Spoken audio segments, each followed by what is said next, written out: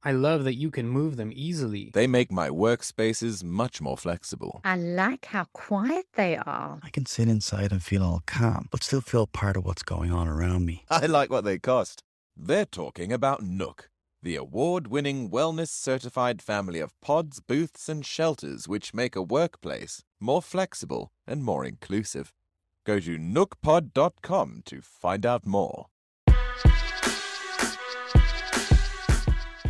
Welcome back to the Work Bold podcast, where we chat with the leaders in commercial real estate to answer all questions, space as a service. This podcast is for anyone involved in commercial real estate in any way. If you're an investor, fund manager, developer, property manager, agent, or broker, be sure to subscribe so you don't miss an episode. I'm your host, Caleb Parker, and this is episode 10 of season 6, sponsored by TSK. Yes, the season finale. And what a season we've had with a focus on company culture, infinite mindsets, and the evolution to workplace choice. But if demand is evolving for office real estate, should those of us selling offices change how we communicate? If the traditional benefits of an office are now outdated, do we risk selling a horse and buggy when our customers want a car?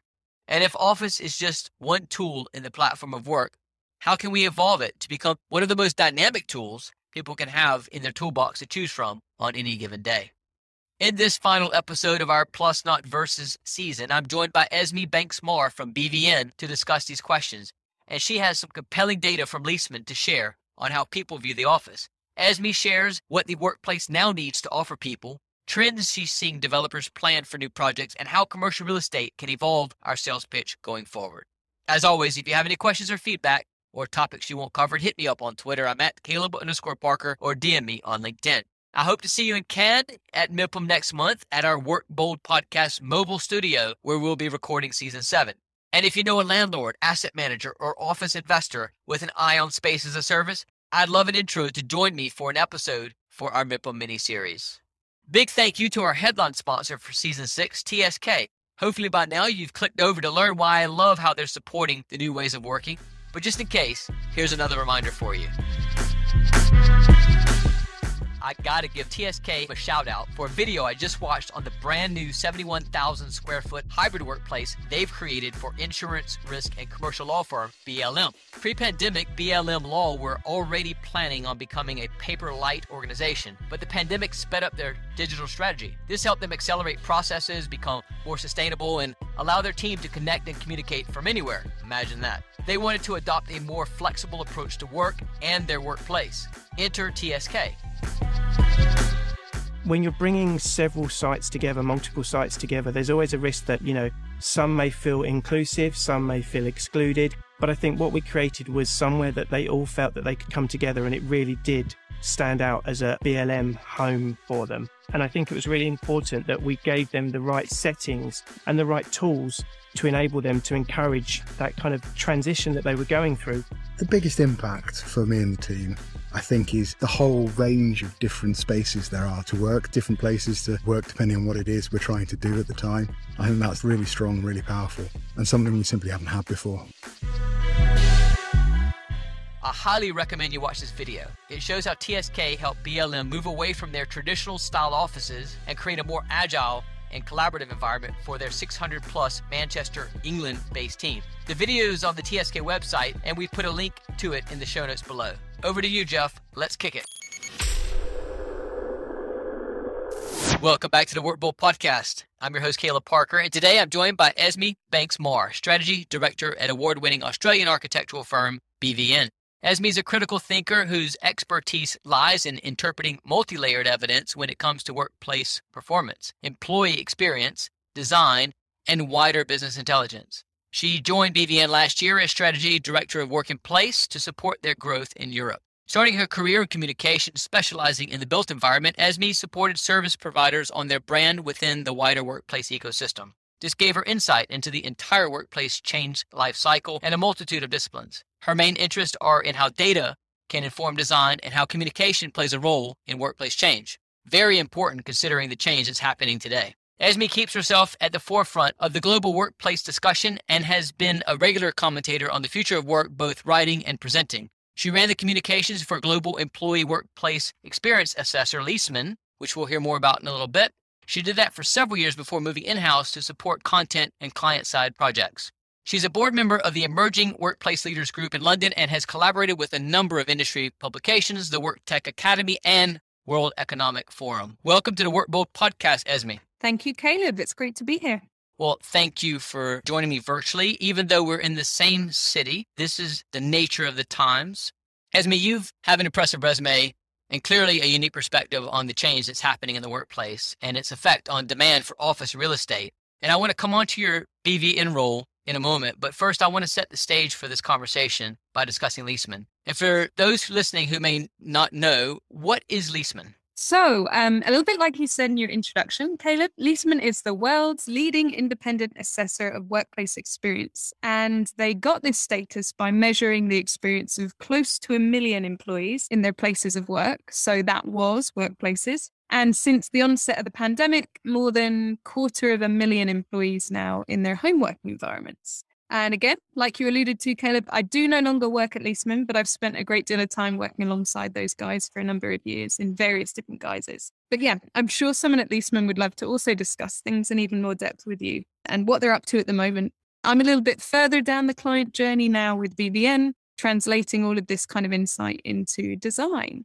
Well, that's important, and I do want to come on to that, but I do want to, and certainly would welcome Leesman to have a conversation on the podcast in the near future. But considering the time you spent there, you have a lot of insight into office customer preferences, and there's a lot that we can glean from that data, including some conflicting bits of data. So I'm curious, what do people want from the office today? Okay, so before I just launch into that, to set the scene even more that's going to help me tell this story, I guess, Leesman's assessment uncovers a number of different things. Firstly, it's what employees do in their roles. Second, the activities that are important to them in those roles and how well each of those activities is supported. But it also looks at the physical and service features that are most important to that employee experience. The collective data is then aggregated into a database and it's mined for research purposes, and it's all open source, so you may have seen some of it somewhere already. But that also allows for a global benchmark. And I think what's super interesting at the moment for Leesman or about Leesman is that you can compare and benchmark the home data to the office data on a lot of their different lines of inquiry, not necessarily all of them, but a lot of them, and see both at a general and I guess a business level, if you have your own Leesman data, where one outperforms the other and the things that people have kind of suffered with the most at home. They've got an interesting subset of data now as well that relates to return to office preferences, which people seem to be pretty interested in at the moment. So bearing in mind the idea that averages do mask highs and lows, and numbers and data are hugely important to understanding and being able to delve that bit deeper into what's going on. And obviously the fact that I feel like we've all become pretty obsessed or fixated on numbers recently. Here's a statement for you. The average home supports the average employee better than the average office. The average home supports the average employee better than the average office. So there's a 20 percentage point difference when it comes to an employee feeling productive in those respective spaces. Productivity measures is probably something we don't have time to get onto today, I'm guessing, Caleb. But the perception of productivity does account for something. And while there is no kind of universal measure for knowledge work, I think that is really important. So yeah, there's a 20 percentage point difference to employees agreeing that the space they work from enables them to work productively, and the home is outperforming the office. Now, that is for the average employee, like I said, but that's pretty crazy when you think about it. And it's kind of a bit of a slap in the face, I guess, for offices. We did all know the figure before the pandemic and that it wasn't looking good for offices in terms of them being super fit for purpose. But it took this comparison, I guess, with home environments to really, well, drive it home. And I know, Caleb, we both saw the same bit of research that came out a little while ago from YouGov that released a similar figure of 71% of employees actually prefer working from home. Although that piece did also say that 39% said they wanted to work from home forever, but it didn't necessarily state whether this also meant and not ever in an office. But I guess the curious thing to me here with these headline stats are, how did this happen? We do need to take into account the fact that we've home worked during a pandemic, but I guess perhaps it's because, I don't know, technology has got better at a personal level over the last decade, or because maybe the spaces that we were in were built or designed too much to last and too much to kind of stand the test of time with no flexibility, or not enough, should I say, flexibility built in. So organizations themselves were kind of changing and moving forward, and the spaces around them couldn't. I'm not really sure. And also, I guess I'm not really sure it matters. It's out there. That statement is fact. Yes, it is averages, but it is fact. And I think, like many others think, it's a huge opportunity to shake things up. As you say, it doesn't matter. What matters is the sentiment that people have today and what people want today. I think we can do stats all day long, but, anecdotally, statistically, surveys, it's clear that seemingly there's a power shift from employers to employees. Dror Poleg writes a lot of articles around, how once a few companies start empowering people with flexibility, then all the other companies eventually have to do it from a competitive, more for talent perspective. So I guess just circling back to my original question, what do people want from the office today? If the average person is happy with working from home, why are they going to come into the office? What do they want? Yeah, well, they want and they need, importantly, a workplace that's on offer to them to be better than what they have at home, right? I think that's first and foremost what we can say. And by this, I mean, they need it to support the things that the other doesn't. Some organizations seem to be pretty fixated at the moment on trying to create offices that tick every single box. But that's almost an impossible task now that we've all had kind of by default, yes, but an across the board taste of this kind of freedom and flexibility. The things that have been lacking the most for employees when working from home relate to things that you would expect, right? Like connection to colleagues and connection to the actual organization itself, and the ability to learn from others, which we know is something that often happens, more often than not happens naturally. But this is a bit of a weird thing to say, but it's important not to treat everyone as equal here. Now, that is a weird thing to say, and saying it out loud does sound odd. But actually kind of being inclusive in terms of workplace also now means looking at your age groups and understanding the differences. Your organization's makeup is completely different to the makeup of the guys next to you. So this is going to change what people want and what they need as well. So the younger generation, for instance, has suffered the most with working from home. And it's not really difficult to understand why that might be. They've suffered the most with feeling connected. They've suffered the most with the ability to be physically active while home working. And they're the group who are the least likely to have a dedicated workspace at home. So yeah, is your workplace going to support the things that they've lacked at home and what they need now more than ever? I also think employees want, more than anything, to be taken on the journey, or at least have the option to be part of any change that's about to happen or is happening. Even if that is maybe a subconscious wish. That power shift that you mentioned a minute ago, Caleb, between employer and employee is reason alone to do this. So why wouldn't you consult them and observe them to understand how they work and what they lack, and then carve a solution that's kind of fitted, bespoke to that organization? Surely that's kind of what we all mean when we say hybrid. Well, Esme, that brings up a very interesting point, and I know how important communication is to you. It's been your career. And so considering what we've just discussed, do you think corporate real estate needs to change how we communicate the benefits of the office, or maybe not just corporate real estate, but the CEOs, HR, from a corporate workplace perspective, should we be approaching this differently? Because we see some CEOs standing up and mandating. We even see the Prime Minister here in the UK saying, everybody needs to get back to work and we need to stimulate the economy. And I get those things, but should we not have more empathy? How does that communication need to change? Definitely. And I'll get onto it in a minute, but I do think there's a white knight kind of opportunity here. But I think first, the media is to blame for pitting the office against home.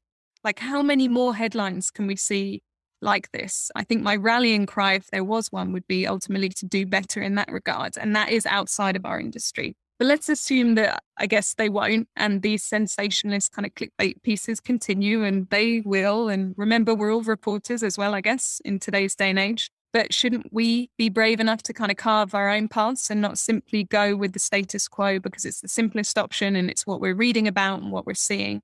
It is obviously a lot less scary to mirror someone else's approach and hang on those kind of sweeping statements and generalizations than it is to go boldly at it and experiment until you get it right. I'll allow that.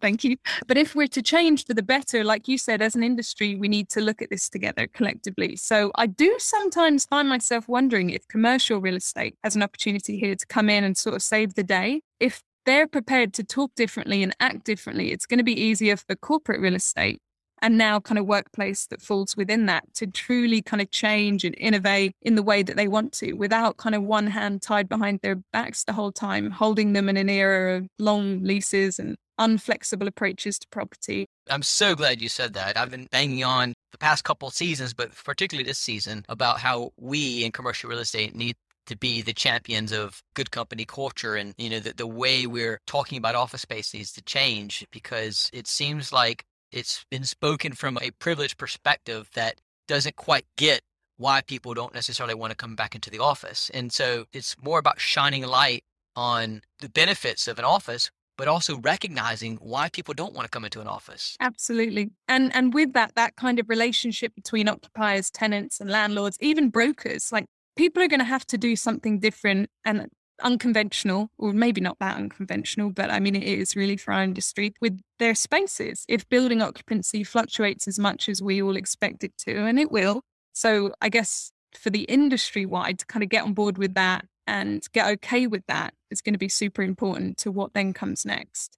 I don't know, Caleb, invite a landlord and an occupier on here at the same time.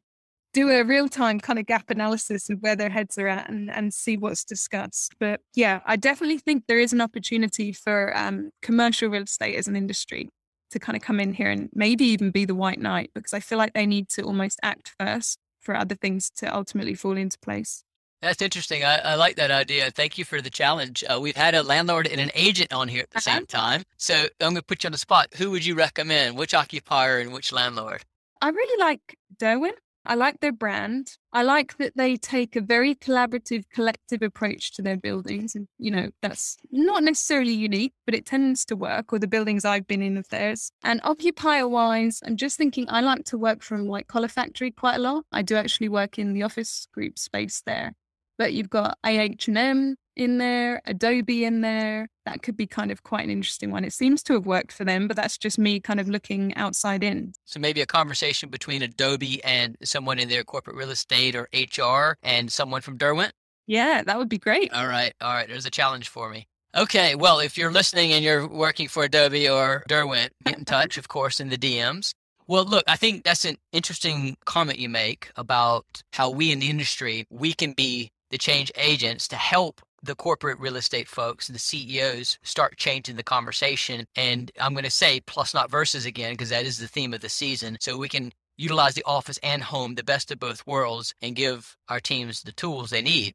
But having said that, and I know in your role at BVM and what you guys do, you're working with a lot of developers and a lot of landlords. So I'm wondering, are there any trends that you can talk about? How do these buildings need to change to accommodate the change that's happening? Yeah, I think I've been actually surprised joining BVN, and a lot of their big projects are in Australia and New Zealand. But I've been surprised at how many developers are carving space for not necessarily setting it in stone that it needs to be flex space or for co-working, but they are carving spaces in pretty much all of their buildings to do something flexible with it that not one tenant is necessarily going to take. And whether that happens to be kind of part of an activated lobby area or somewhere further up the building, whatever it happens to be, I've been quite surprised to find that completely across the board. I also think, and again, we probably don't have time for it now, but BVN's clients and BVN themselves have such an approach to sustainability that I really just haven't seen on that scale here yet. I'd say in terms of that kind of side of things, they're pretty ahead. Well, the future is flexible. I've been saying that a long time. And flexibility is certainly, in my opinion, a feature of the overall offering that needs to happen. And I think every building should have space as a service, flexibility being one of those features. But, I just realized I didn't give you an opportunity to talk about BVN much. So I want to say, can you just maybe tell everybody who BVN is? Yeah, so BVN are an architectural practice. They are based in Australia. They have a studio in New York and now one in London. Headquarters is Sydney, but we've also got Brisbane as well. They're technically speaking about 96 years old. So they've been at the forefront of a lot of workplace projects in that part of the world for many years. But I mean, they think far wider than workplace, and a lot of their projects are actually in defense and in healthcare, education. So again, one of the things that, and I've only been there a couple of months, but one of the things that I've loved so far is that kind of collaboration across teams who look after those different types of projects. And they're all about what is it that we can learn from education spaces? What is it that we can even learn from workplaces that we're creating in the defense sector at the moment, if we're allowed to talk about it? What is it that we can learn from healthcare and some of the sustainable approaches we're taking to designing healthcare spaces? And what can we bring that into kind of commercial office spaces? So yeah, so far so good. They're a really large organization who have a global kind of footprint, but yeah, really exciting work. Well, I know my audience appreciated the addition of having TSK as a headline sponsor this season, and TSK and all the work they do at creating these amazing dynamic workplaces across the UK. But I want to point out that there's no elephant in the room here, because we've got a headline sponsor that's building creative spaces. There's a little bit of crossover. Is that right? Yeah, absolutely. It's just a different approach to market. So we would just come at things slightly differently, and we would be brought into a project at slightly different stages. Thank you for sharing that. I want to move into the quick fire round here. It's one of my favorite parts because I get to find out all of these cool people to go get inspired from, which is my first question. Who do you go to for inspiration? So, Caleb, I would never turn someone away from the Work Bold podcast. However, the FT, about 5 or 6 months ago, launched a podcast called Working It. And it's just interesting to listen to all of this from people outside of the industry. But bearing in mind kind of what I said earlier about reporting in the media having some answering to do, this is good quality and it tends to ask the right questions. I've been pretty impressed so far. As opposed to kind of thinking they have all the answers, it's been a really interesting one. So the the Financial Times, it's a relatively new one of theirs. But I also like to delve into some of the old kind of behavioral economics theories. I often revisit people like Daniel Kahneman and Richard Thaler to really get my mind going on how I can apply some of their big theories and ideas to my work and what I'm trying to craft. Well, we'll make sure we add that to the shout out section. Thank you for sharing that. Okay, here's my new favorite question. If you could wave a magic wand to change anything when it comes to our industry right now, what would that be? Okay, that's a big question. It would be, I guess, for everyone to remember that culture, or rather good culture, does take time to build and become authentic. And I think to be authentic, it truly needs to reflect the people who make up your organization. And I guess just appreciate that this might have shifted the past 2 years. It's been a really traumatic time. So why wouldn't culture need to be authentic to help us heal from that and move forward? I think a lot of people listening this season have seen that we've gone hard on this culture theme. I strongly believe that we in commercial real estate, as we discussed today, have the chance to lead this conversation and improve the world. And I know it sounds kind of fluffy, but it starts with us. Everything happens within our buildings and now outside of our buildings as well. But that culture is created, is amplified, or amplified in a negative way within the walls that we provide. So I think for us, for me, it's been important to have this conversation with so many people this season. And thank you for that answer. I really appreciate it. Now, a light, very light question, the last one. Where's your favorite holiday destination? Oh, great one to end on. Okay, so pretty much any European city. So I'm big on kind of a quick refresh and a quick kind of experience of something a tiny bit different, not too far. I quite like those kind of 4 or 5 day trips. I get a little crazy sometimes when I've been in the same place for too long, which I guess doesn't tell you, well, probably tells you everything you need to know about my psyche right now. But somewhere like Lyon or Paris, Milan, if you held a gun to my head, Caleb, I'd probably say Paris for my sins. I've never had a bad time there. Great choice. And I think this is one of the reasons I love living in London, because you can take those quick escapes and refresh. And then, in theory, yeah. Well, in between lockdowns, the past couple of years, I've been to France 3 times. I've been all over the place. And there you go. You can do it, though. It's so easy. So, look, thank you so much for coming on and sharing your insights. I'd like everyone to connect with you, because I think you are sharing some good insights. And where would you like people to go? Twitter, LinkedIn, both? Twitter and LinkedIn is great for me. I am at Esme Banks Mar on Twitter. And obviously that is just my name for LinkedIn. And then if you're curious about BBN, Instagram is the best place to find them. So at Architecture BBN. Well, we'll put those links in the show notes for everybody to follow. I'm going to end this by giving a shout out to someone myself.